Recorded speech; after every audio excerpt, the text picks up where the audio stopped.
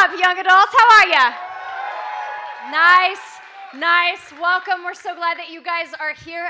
I get like low-key emotional every time I watch that bumper. I'm like, are they gonna make it? Like, I hope so. I don't know how you guys feel, but it's got like the good vibes. It's like the good song. If you don't come on Thursday nights, you don't see the bumper, so you should be here. Also, your wife is here, so you should come. Okay, all right. Just talking to the Facebook Live people right now that are like, I love,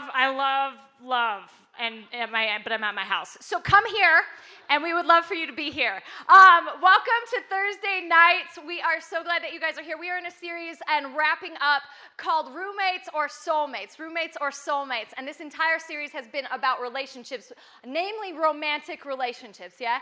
And so the way we're going to summarize tonight is we are going to talk about actually friendships. And I know that you might think, well, what does that even remotely have to do with my romantic life, with my dating life, with my married life?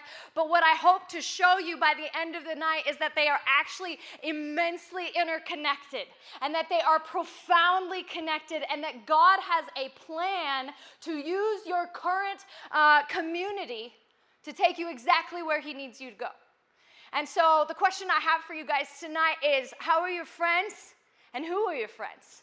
How are your friends right now? If you were to close your eyes and think about the 5 closest people in your life, how are your friends and who are those friends? Amen? And so you're like, I don't know. That's okay. That's what we're going to talk about tonight. Because here's what I know about you, even though I know nothing about you. I know that the best memories you have ever had, the memories of you playing on the beach, the memories of you staying up late laughing at a diner, you cracking up at a Christmas gift, all of those memories, they have happened in the context of relationship. That the most profound adventures in your life, whether you travel to another country or you start a ministry, maybe you flyer downtown with your best friends and tell people about Jesus.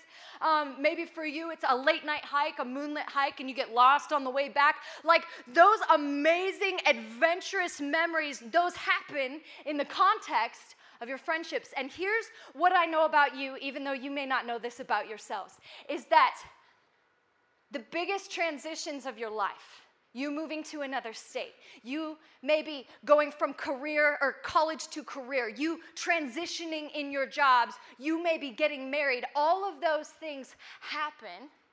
And I believe they don't just happen, I believe they're actually ushered within our friendships. And so God says in his word, it's not just kind of important, it's not just an additive to your life that you have friends, it's actually deeply pertinent that you have friends in your life. So how are your friends? Because the thesis of tonight is this, it's that your friends determine your future.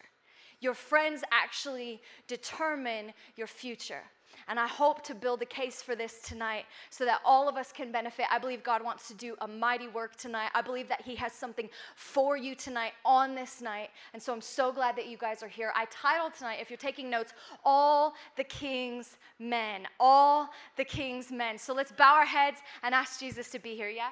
God, we thank you so much. And God, I praise you for every single soul that is in here. God, I thank you for the lives that are changing, that are transforming. And God, we praise you that your word is good and it is sufficient. And I pray that every single person would walk out of here, God, just emboldened to what you have for them, God, that we would stop at nothing less than what you have for us, God, the life and the destiny that you have designed us for. And everybody said, in Jesus' name, amen. Amen. How many of you love winter sports? You adore a winter time? Yes, me too. Okay, you're like, I love sledding. Snowboarders in here? You're my people. Skiers in here? All right, 2 plankers, amen. And do we have some sledders in here? All right, yes. Dude, yes, amen. So when I was in college, I loved Jesus a whole lot, and probably right below, Jesus, my mama, and then right below that was snowboarding. So it's the reason that I actually failed Introduction to Computer Applications. I never came to class. Apparently that mattered. And so So I just snowboarded a lot in college. And so I've told this story before, so if you've heard it, just be like, it's fine. But it's important when I talk about friendships to talk about this story. Because I was about, I think I was 20 years old, and I go up to the mountain. I'm up at Keystone. I'm with some friends, and we're practicing barrel rolling on just like some little kickers there. And I break my arm. I've never broken a bone in my life. I broke my arm, and I was like, dang. And the guy, the doctor talks to me, and he's like, look, you can't snowboard for the rest of the season. And I was like, I did one of these where I was like, but then in my heart, I was like, no, like. And so it was a full cast. The moment I got down to a half cast, it was December, and I was on break with my friends, and I'm like, oh, this is happening. Like, this is so happening. And lo and behold, I'm a single girl, and I've got some friends that are coming in from Iowa. One of them is this, like, cute farmer dude. Amen to all of you who, John Deere tractors, praise God. And I just was like, we're gonna go snowboarding, and I was like, this is awesome. Like, I'm gonna like you guys don't know, but girls actually do show off for you. Like, you have no idea. Like, all of you fellas, you show off, you come in here on your motorcycles and like whatever, but listen, like we show off as well. So like we show up, and like the whole day is super fun. We're snowboarding, so much fun. We're up at Breckenridge, and for those of you who have been to Breckenridge, there's a really big, it's the end of the day, 3 p.m. There's a really big park there. It's the giant park at Breck, okay? And normally, in a normal season, I would be in there a lot, but because I had broken my arm, I hadn't hit it at all that season. And so we're in there, and I'm at the top, and I'm like trying to show off for this dude. It's the end of the day. I have no idea why we did this, but I look at him because I'm arrogant, and I say, hey man, I'll pace the jumps for you, because pride comes before the fall. And so, for those of you watching online who don't know what the Breckenridge snowboarding park is like, it is where blonde girls go to die. That's all you need to know, all right?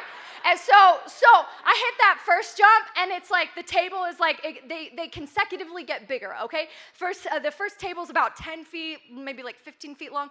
The second one's like 20, somewhere in there. And they just get bigger as you go along. And so the first one's fine. I don't speed check for the second one. I do a grab. I realize that I'm like overshooting it by like a lot. And all of a sudden, I'm like, oh no. And this is legitimately the last thing I remember. What apparently happened is that I didn't land on the downslope, but on the ground, like below the downslope, and my body just kind of like bounced around like a rag doll.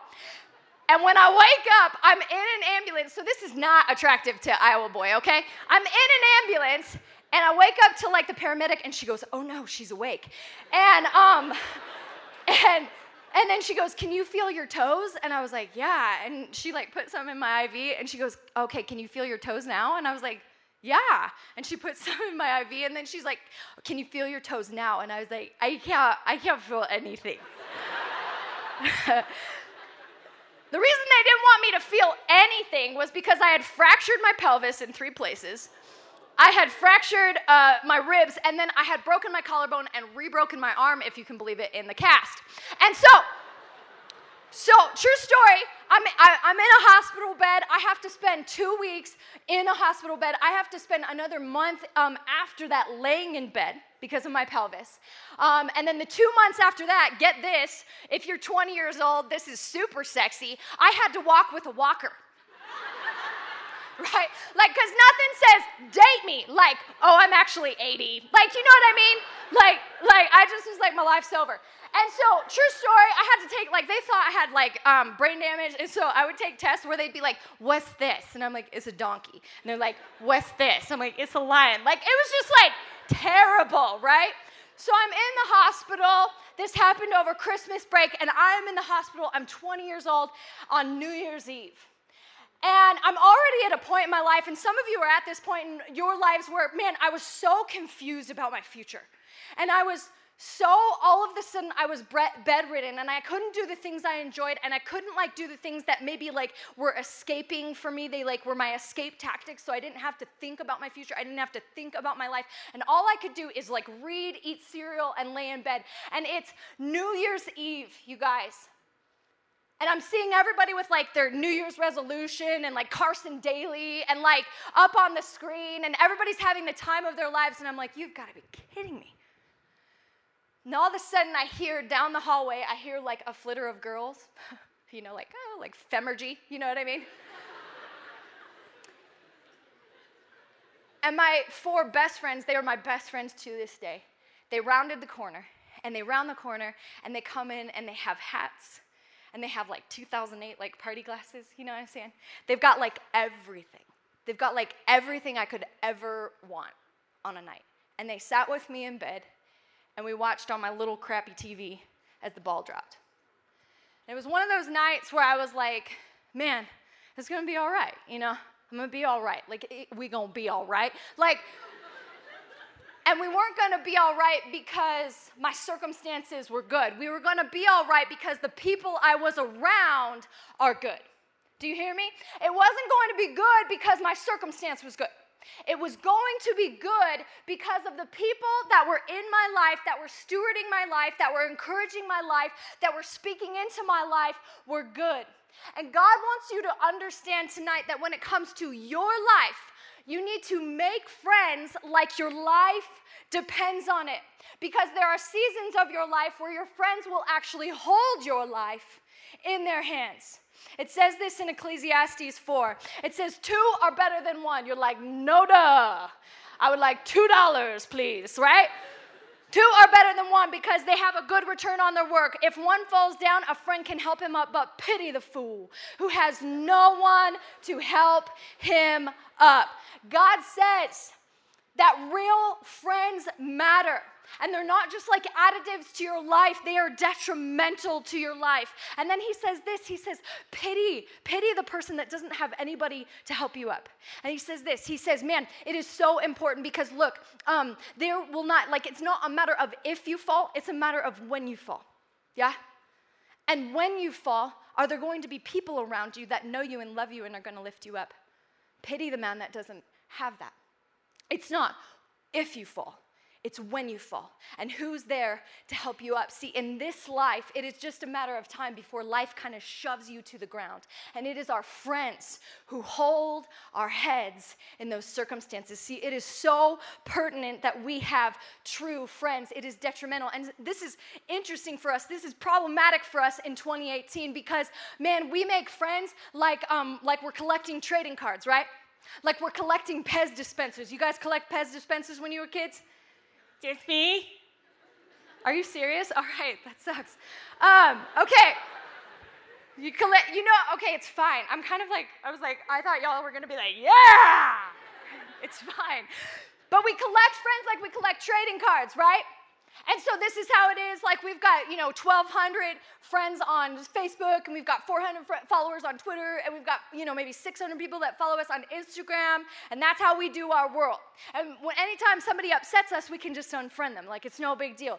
Anytime people post something that we're jealous of, it's fine. We just mute them. Anytime somebody maybe says something online that you don't like, that's fine. You just hide them from your timeline. And so we treat people not like they're people, but like they are assets to be added to or taken away from our lives.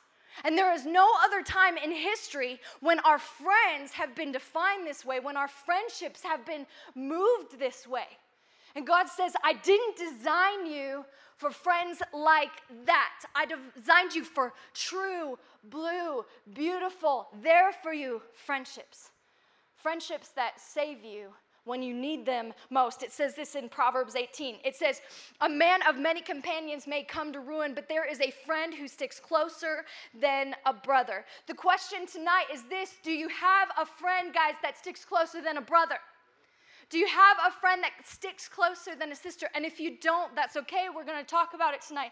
But who are those people in your world? Because there is going to come a time when you need them the most. And we are going to be reading from Scripture tonight, and it's a verse I think about friendship and about, man, the impertinent nature of our friendships on our destiny. And this is not a verse, this is not a scripture I don't think that people would normally attribute to our lives as it pertains to friendships. And yet, I think it speaks so much to human nature and to the way that we move forward into our destiny. And we find this story in 2 Samuel in chapter 11. And so if you'd like to go there now, I encourage you to read all of chapter 10. And then I would encourage you to read all of chapter 11 after that. We are going to focus in on one verse tonight, and it says this: in the spring, at the time when kings go off to war, David sent Joab out with the king's men and the whole Israelite army. and they destroyed the Ammonites and besieged Rabbah. But David remained in Jerusalem. All right, so it's springtime in Israel. For those of you who don't know David's story, David was anointed king a long, long time ago. But he actually became king a couple years ago. First, he was the king of Judah, and then he was the king of Israel, okay? And he becomes king, and he almost instantaneously becomes a valiant and militaristic-minded captain. He's amazing. And if you read about David, one of the biggest things about his legacy, the biggest things about his kingdom was that he was so good at going to war. That's what you're going to read about how, man, he like slayed a giant and then he became a military giant. This is who he is. And so in the first couple years of his reign, he goes to war with these men that I would say are his close comrades, are his closest friends. They are the people who have spent hours, upon days, upon months, upon years with him. They know his mannerisms and his quirks. They know exactly who he is. They know exactly who he's not. And they call these men David's mighty men. David's mighty men. And there was about 30 of these dudes, okay? And these guys were, oh my gosh, they were way too good at their jobs. We'll just say that, okay? They were the most, in some ways, barbaric. They were somewhat untamed, but they were valiant. They were so brave, and they were warriors alongside David. They were the reason that David's kingdom was everything that it was. And in this group, he has one advisor. His name is Joab. And he is the captain of all of his army. And then he has these dudes called the Three. And I love this. They're just called the Three all throughout Scripture. They're like, oh yeah, there were the dudes, the mighty men, and then there was the Three. And it was because they were the best of the best, the most valiant warriors. I wanted to read about them tonight. It's, the first guy's name is Joshua Bashabeth. And it says that he raised a spear against 800 men whom he killed in one encounter. And then Eleazar, son of Dodai, who stood his ground and struck down the Philistines till his hand grew tired and froze to the sword. And then Shammah, son of Aggi, who fought in the field of lentils and struck the Philistines down, and the Lord brought about a great victory. Okay, so David called these dudes the chiefs. That's what he called them. Boo, I hate the Chiefs. But he called them the chiefs. Everybody else called these guys the Three. If you were like a little six-year-old Israelite kid, you knew who these guys were. You would be like, oh my gosh, there's one of the Three. And you had like the action figure. Because these guys were like the sports heroes of our day. Have you ever heard how like sportscasters talk about like their favorite athlete, like their favorite quarterback? It's like they want to take him on a date. Do you know what I'm talking about? So like right now, Patrick Mahomes, who, again, Chiefs, boo, right? Patrick, if you're watching, I love it. Jesus loves you. You're just ruining my fantasy league, okay? And but they talk about Patrick and they're like, oh my gosh, he's scrambling. Oh my gosh, he can run just the way he throws. Oh my gosh, look at that. It's like a pistol. It's like a laser. It's like a firearm. You know what I mean? And I'm just like, what? And then they're like, oh my gosh, I hope he marries my daughter. You know, and you're just like, stop it, commentators, stop. Like, I'm so annoyed. But this is how they talked about the Three during their day. They're like, there they go. Like, they can do no wrong. Like, they are the best of the best. They are so perfect. And these were David's closest friends. And here's what you need to know about his friends is that they weren't just his friends when he was king. David actually had to run and he had to flee the kingdom. He was anointed king at the time when Saul was still stationed as king. And so David flees into the wilderness. He leaves the kingdom, even though he's anointed to be king. And there is a whole group of warriors that defect from Saul's army, that betray him essentially, that leave their homeland, they leave everything they know and like their friends and stuff, and then they go and they follow David, and they are loyal to him, and they live with him in caves and in the wilderness because they love him.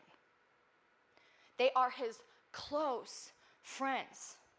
They are with him before he's a king. They are with him when he is a kid. And they stick by his side. And these are the men in which his entire character develops. And it is without a doubt because of these men, I believe, that David is able to grab hold of his destiny. And here's what I mean. If David is by himself in the wilderness and he flees from Saul and he like hides in the woods and whatever, God may protect him. Amen. That would be so awesome. But more likely than not, he dies because some dude comes, finds him, and kills him. But because he has these 30 men who are loyal to him, who are his friends, who are sticking by his side. Where you go, I will bleed if you bleed. Like, let's go. I'm a part of your kingdom, nobody else's kingdom. You're my bud. Like, let's hang out, right? Because he has these 30 dudes with him, he is able to take hold of his destiny. And so I don't know what the promise on your life is tonight. I don't know what you're dreaming of tonight. I don't know what God's asking you to do tonight or what he's put in your heart tonight. But here's what you need to know, is that if God is asking you to be a father, then you are going to need some amazing friends.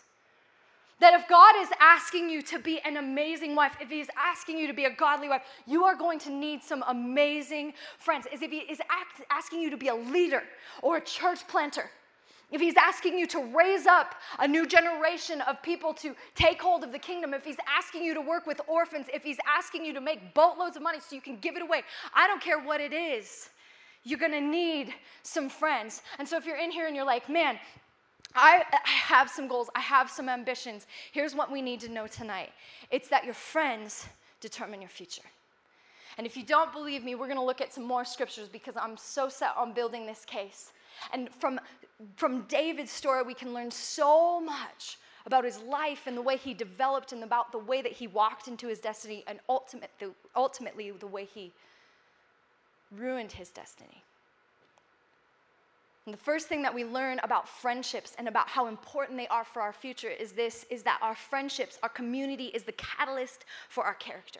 Our community is the catalyst for our character. When we meet David, his resume is like this. He's a single dude, okay? He's probably like 18 years old, okay?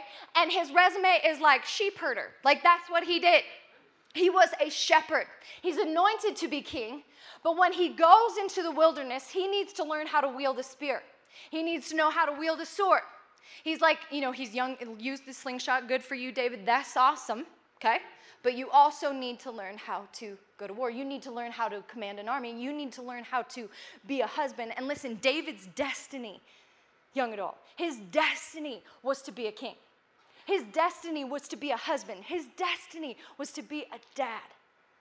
But when we meet him, he is a child in the wilderness with a whole bunch of dudes around him, in which he could form his character. Your character is always formed in the context of community, period. Your character is always sharpened in the context of your friends, period. That is where it happens. And these men come alongside him as his friends, or as his character develops. See, without these people, we get nowhere. And so who are your friends tonight? Because I'm thinking that if you know who those people are, then maybe it can help you to realize if whether or not you're on the right space or whether or not you need to make a change in direction. Jim Rohn, who's a motivational speaker, he puts it this way. He says, you are the average sum of the 5 people who are closest to you in your life. The 5 people you spend the most time with, he says, you are the average sum. Not you are better than them, not you are more holy than them. You are like dead set right in the middle. And so if we would be like, this is what I do. I try to hang out with people who are way smarter than me. And I try to hang out with people who are more holy than me and wiser than me and who have better looking than me. Because if they are better looking, I will be the average sum of all of them. Models, you can meet me in the back. Let's talk. We are the average of the 5 closest people in our lives, which is why your friendships matter. Do you understand now that, man, 5 years from now, you are going to look more like the closest people around you than you are who you are right now? And so who are those people? This is why it matters. Who's closest to you? Are your 5 closest friends, are they your drinking buddies on the weekends? This matters. Who are your 5 closest friends? Is it a godly girlfriend who goes to church with you, or is it somebody that you have to drag to church? Who's your friends?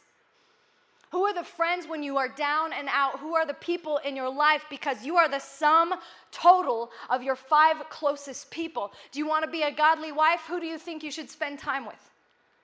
You want to be a godly father? Who should you spend time with?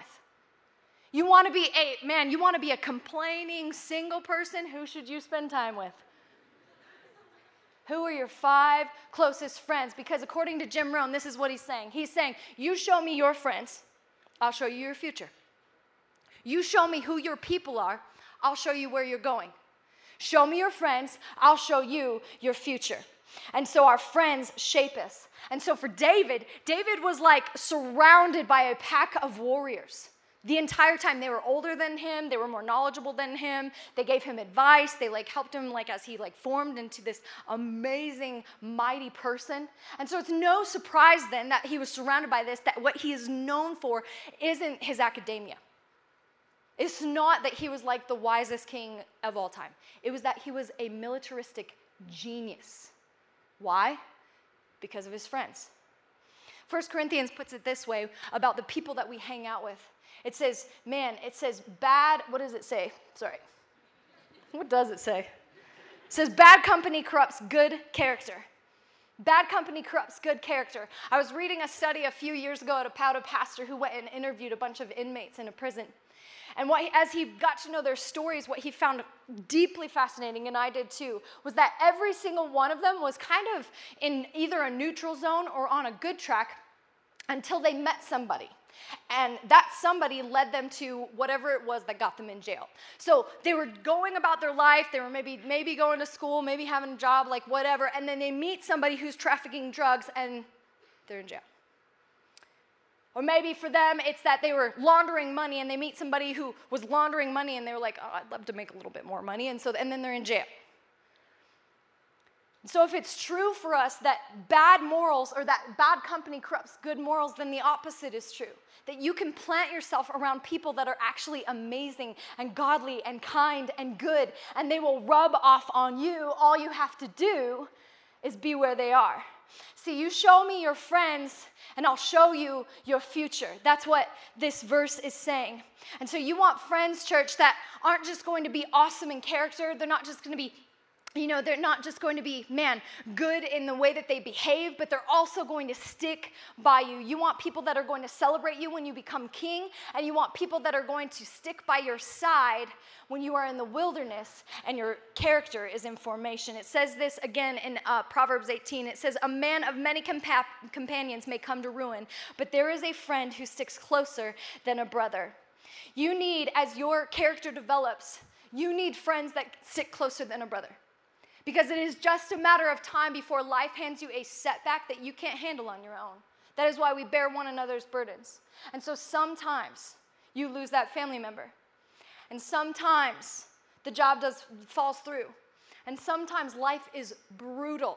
I spent time all this week praying with people and talking with people about the issues in their life. Sometimes life is just brutal. And you need somebody who is going to be there to help you on those evenings. Sometimes you don't become king right away, right? Sometimes you want that destiny, you want that goal, but sometimes there is delay in your life, and you are in the wilderness as your character develops, and it's not coming right away. And sometimes when that happens, you need good friends speaking into your life.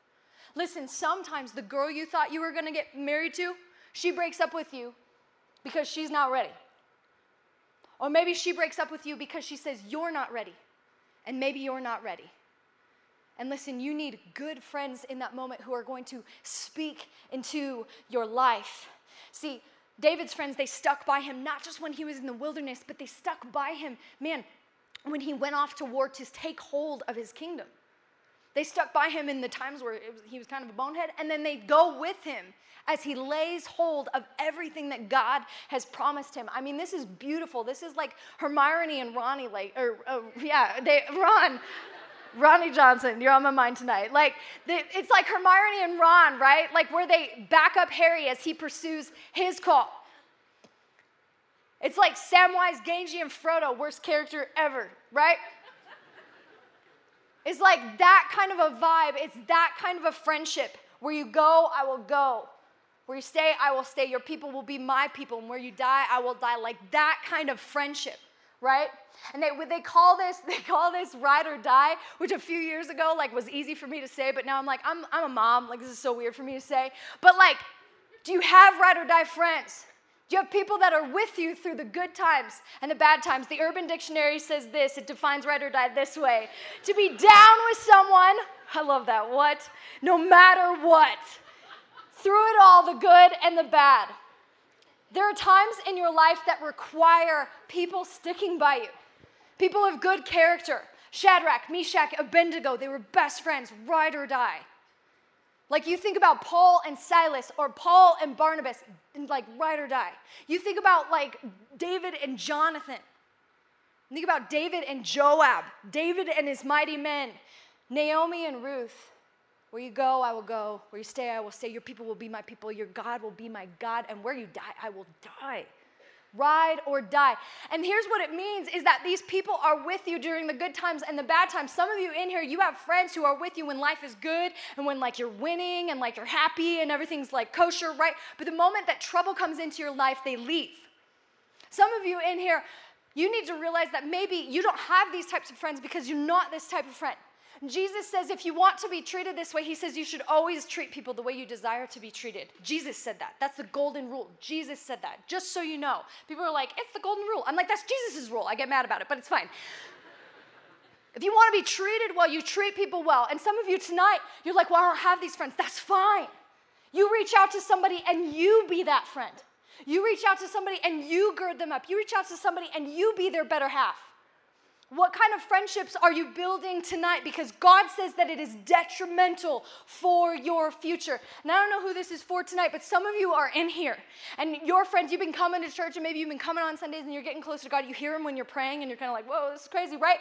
And then some of your friends that are corrupt in their morals, that don't behave maybe the way you're starting to behave, they're starting to be weirded out by you and they're exiting your life and you're sad about it. And you just need to understand tonight that it is pertinent for your destiny that those types of people leave because God is taking you into a new place. See, our friendships determine our future. And so who are the five? Because you show me your five and I'll show you your future. Our character develops in community. The second thing about friendships is this, is that friendship is the soil that safeguards us. I know this sounds crazy, but friendship is actually what safeguards the rest of our relationships. So you're like, I just want to date and get married. Cool. You need friends. Here's why. In first century Judea, the only biblical context that we have for dating is courtship.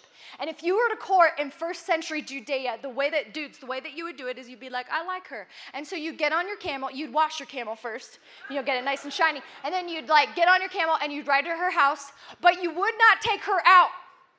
You would go into her home and you would sit down with her family. And in the context of community, you would get to know her. What she loves, what she doesn't love. You would get to know her family and the vibration and the vibe of like where they're coming from. You would get to know her heart, but you would get to know it in the context of other people. And according kind of to Hebrew tradition, there would be oversight of your courtship. And so the father would be in on it, your father would be in on it, a rabbi, and there would be people who are smarter than you, wiser than you, who have done more life than you, who know her better than you, looking in on you as you date her. See, and in 2018, we think, oh my God, like that's so archaic. I'm gonna do life my way, okay? And I've got my ideas, and I'm gonna date, ain't nobody else's business like who I date and how I date and what I'm gonna do it my way. And that's how we do it because we are an individualistic culture. We have our iPhone set with our preferences. We like our lattes with like an extra shot and skinny and like I only drink black coffee. But you know what I'm talking about? Like that's how we want our preferences. We would like it our way. And yet this is the most dangerous way, I believe, to do our dating life. And the Bible says the same thing. It says this. So sorry. Actually, no. I'm so sorry. If your character develops in community, then listen, it suffers in solitude, yeah? If your character, man, is strengthened around other people, if friendship is the soil that safeguards you, then the moment you go into isolation is the moment that your character could implode. And here's why. There's a couple reasons, but I'm just gonna name a couple. Number one, friends keep you honest. Community keeps you honest. It keeps you honest. So we will endlessly deceive ourselves about ourselves, right? I will come to any one of you and like in the confines of your home, like if you were just by yourself and you were thinking to yourself and it's like, hey, are you ready to be married? And as a girl, you're like, I am, actually. And I have a problem with gossip and I have a problem with money, but I am ready to take his secrets and his money.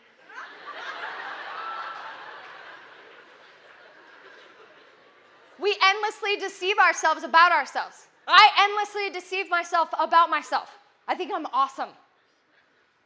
Until I have a friend who's like, oh, whoa, no. You need like counseling. You know what I mean?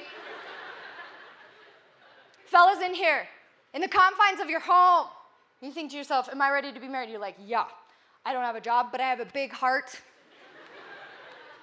I'm ready. We endlessly deceive ourselves about ourselves. And here's what's so awesome about friends. It is the only place where we get a mirror held up to us to show us our blind spots and to see the places where we need to grow. The Bible says that the heart is deceitful above all things. And this is just simply what it means. It doesn't mean that you're super deceitful. It just means that you deceive yourself about yourself. That's what that means. You constantly are deceiving yourself about how awesome you are and how ready you are and how talented you are and how holy you are. Until you have a friend be like, oh, hey, listen, when you spoke to me that way, it was like super prideful. You want to work on that? Or cool, if not, okay, ride or die. Is the only place. And listen, the Bible says that wounds from a friend can be trusted. It can be trusted. I would rather have a friend wound me than me dissolve my character in some bonehead move. Amen? There is safety in our friendships. They safeguard us. They safeguard us. Not only do they keep us honest, but listen, they keep us accountable. This might sound crazy, but I believe firmly that your friendships protect your other relationships. It says this in Proverbs 11, where there is no counsel, the people fall. But in the multitude of counselors, there is safety. The reason that God wants you to have good friends is because he wants you to have the life that he has promised for you. And he doesn't want you to tarry anymore in the things that are bothering you or the things that are in your past, or he wants you to forsake the things that you need to leave behind and step into the future that he has for you. But the way and the context that he is going to have you do that is friends. David's life is amazing. I mean, he is on board. He is king at this point. And he's forging his way in his calling. And when we meet him in 2 Samuel chapter 11, it is the moment that he leaves his community that his life gets really complicated really fast. It says this, in the spring, at the time when kings went off to war, David sent Joab out with the king's men and the whole Israelite army, and they destroyed the Ammonites and besieged Rabbah. But David remained in Jerusalem. Another translation says David tarried, like he was like, I don't know if I should go, in Jerusalem. David is king at this point. He is king. Not only that, but he is a militaristic king. Okay? He's not an academic king. He's not a wise king. He's not a builder king. He is a militaristic king. And it says this, it says, in the springtime, when kings go off to war, at this point in time, he should be going off to war. And David has had some amazing military exploits. Okay, he's defeated so many Philistines. He's like, they have taken so much land for the kingdom of Israel, like land that God has promised them. He's taken hold of, and he's started to build their kingdom there and like establish what will be the golden kingdom underneath his son Solomon. And so this is an awesome time for David. He's married, he has kids, which just goes to show you that the moment you think you've arrived in life is actually a very vulnerable time for you. Because he gets to this point and it says, when the kings go off to war, in the springtime, when kings go off to war, listen, it is, I don't know if you know this, but in World War II, the reason that the Germans lost was because they didn't, when they went to Russia, they didn't take their coats. And they froze to death. And they starved. You don't go to war in the winter. You wait for everything to melt, and then you're like, time to go. Like, they literally like waited, and then they're like, the fight's on again. You know, it's kind of funny, actually. And then they'd go to war with these people. And so these men, his closest friends, Joab, the three, his mighty men, they all leave the castle. And immediately, David is isolated, he is alone, and he is bored. And it is in this circumstance that he makes one of the most detrimental decisions of his life. For those of you who don't know, this is the moment where David is up on a rooftop and he witnesses another woman bathing on a rooftop. And he says, who's that woman? And they're like, that's Bathsheba. And they're like, is she married? And they're like, yes. And he's like, it doesn't matter, I'm king. And so he sleeps with her. She's impregnated. And when he finds out that she's pregnant, he orders for Joab to put Uriah, who's her husband, on the front lines so that he would be murdered. So in this moment, not only does David become an adulterer, he becomes a murderer. David, a man after God's own heart. David, a man after God's own heart, grieves God's heart. And all because he left his community. See, I think sometimes we are so desperate for autonomy. We want to leave our parents' house. We don't want a boss. We don't want people telling us what to do. Listen, it is good for people to tell you what to do. It is good for people to be around you and be like, oh, that, listen, if he was with his men or if his men were with him, this would have never happened. He would have been on the battlefield fighting a battle that was his to win, by the way. Fighting a battle that he forsook his calling in this moment by like being like, I'm just going to hang out, you know? And so if he was on the battlefield, this never happens. If he was still at home and like his homeboys were with him, this would have never happened. He would have been hanging out with Joab and he would have been like, look at that girl. And Joab would have been like, yep, time to play video games. You know what I mean? Let's go punch some things. Like, never would have happened. So your friends keep you accountable. They are safeguards for your life. I get so worried when I see people in here who don't have any friends and then they start dating. I get so scared for them. I get so scared when I see people who have great friends and then they start dating and they Netflix and chill and they like only make out and then they go to Fry's at midnight and they're just like, all I see is you. You know what I'm talking about? And they kind of disappear from their friend circle. I get freaked out for them because they have no one being honest with them. And they have no one holding them accountable. And they have no safety. God says your friendships are meant there to be a rich soil in which all of your other relationships form. Please do not do this in isolation. And the last thing about friends is that they remind us about our calling. They remind us about our calling and who we are. You know what would have happened if he was with his friends? And he would have even thought about any of this. You know what they would have been there? They would have told him, David, this is who you are. And David, look, this is not who you are, man. David, this is who you are. This is not who you are. They would have been like, David, you are not an adulterer. Man, you're not a murderer. Are you kidding? You're not a murderer. You're a king, dude. You're a mighty warrior. You're the anointed one of God. You're a man after God's own heart. You're my friend. Stop acting like a fool. You know what I mean?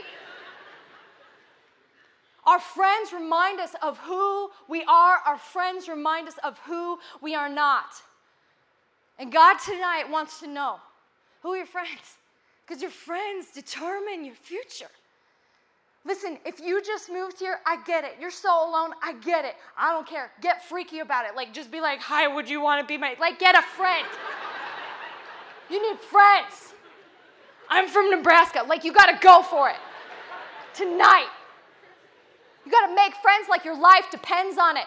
You got to make friends like your marriage depends on it. You got to make friends like your dating relationship depends on it. Because there is safety in the presence of many counselors. You show me your friends, I will show you your future. And so who are your friends tonight? And you're like, well, it's about a marriage. No, it's about a life. You want everything that God has for you and nothing that he doesn't.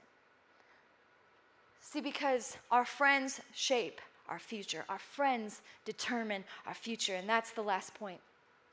Sometimes I'll go to weddings, you guys, and I love going to all types, like I officiate weddings, I love going to weddings. Sometimes I'll go to a wedding and like it'll be at a courthouse, and honestly, no shame, no guilt, like at all if you go to a courthouse and it's just you and like me, that's cool. But sometimes I'm like sad. And then I'll go sometimes to like weddings and it'll be like a bride and a groom and like he's got like these best friends and they've got this like special dance, like they are bros, like it's weird, you know what I mean? And like there's the girls and like there's 3 of them crying as they do toast, you know what I mean? And like it's about him, it's about her, but it's about so much more than just him and her. It's beautiful. Show me your friends, church. I will show you your future because your character develops in the context of community. There's safety in the safeguard of friendships. Who are your friends? I remember, you guys probably don't know this about me. If you do, whatever. John and I dated for about 9 months. I was crazy mad in love with John. Like, so crazy. And I get back from YWAM. we date for about 2 weeks after that, month after that. And John comes to me and presents a set of flaws, a set of character issues that he's not okay with. I'm going to keep those to myself because that's really personal. But he's like, I'm not cool that you're like this. I'm not cool that you do this. And they were character issues of mine. So he breaks up with me. He leaves. He like doesn't take my phone calls. He doesn't call me. I'm kind of I'm like the crazy girl that like keeps calling him like, they got your mom. Like it was terrible. You know what I mean? I was that girl. And I had to go to counseling. I started going to counseling for these issues. We were broken up for 9 months. I didn't know if we were going to get back together. I started going to counseling, and I lost weight because I had so much anxiety. And I loved him, and I wanted to marry him. And yeah, I was dealing with all of these like deep-seated issues of stuff that I needed to do in counseling. And I had panic attacks, and I was living with one of my best friends at the time, one of my best friends who was in the hospital with me, actually. And she comes in my room one night, and I'm like having a panic attack. And she grabs hold of me. She sits on my bed, and she grabs hold of me. And she just holds me as I cry, and like I'm at a loss. Like I just can't, my life, I have no control. And it was in that moment, and I swear to you, I felt this way. I felt so deeply like, I'm going to be all right. I'm going to be all right. Not because my circumstances are good. I actually hate my circumstances right now. But I'm going to be good because my friends are good. I'm good. So who are your friends tonight, church? Because you show me your friends, and I will show you your future. So if everybody could stand. God, we love you. With every head bowed, every eye closed, God, I just have one question, and it's this. If there are people in here who are lonely, God, you said that you would be a friend. God, that you would be a father to the fatherless. Jesus, that you would be a steadfast friend. Holy Spirit, you are called our counselor. You're called our advisor. And so, God, even though we don't have counselors maybe right now, or even though we don't have friends maybe right now, maybe you will be that for us. And so if you're in here tonight and you're like, man, I need Jesus to be a deep friend for me until I find these people that are going to be there for me. If that's you in here, would you just raise your hand and say, Jesus, would you be with me in the middle of my loneliness, in the middle of my isolation? Amen. Amen. And one more question. Maybe tonight you've never met Christ, and I just want to take this opportunity to say, he saved my life. Listen, I'm not just saved by him. He lives inside of me. And so if you're in here tonight and you would like Jesus not to just be this figure that you come and hear about in church, but you would like for Jesus to indwell in your hearts tonight, be with you forever, speak to you in words that only he can speak to you. If that's you in here tonight, would you just raise your hand really nice and high? Really nice. Wow. Amen. Amen. God, we thank you for tonight. God, I thank you for friendships. I thank you that you designed us to be together. God, may we be just so rich in the way that we pursue one another. We praise you and we worship you. Amen. Let's worship.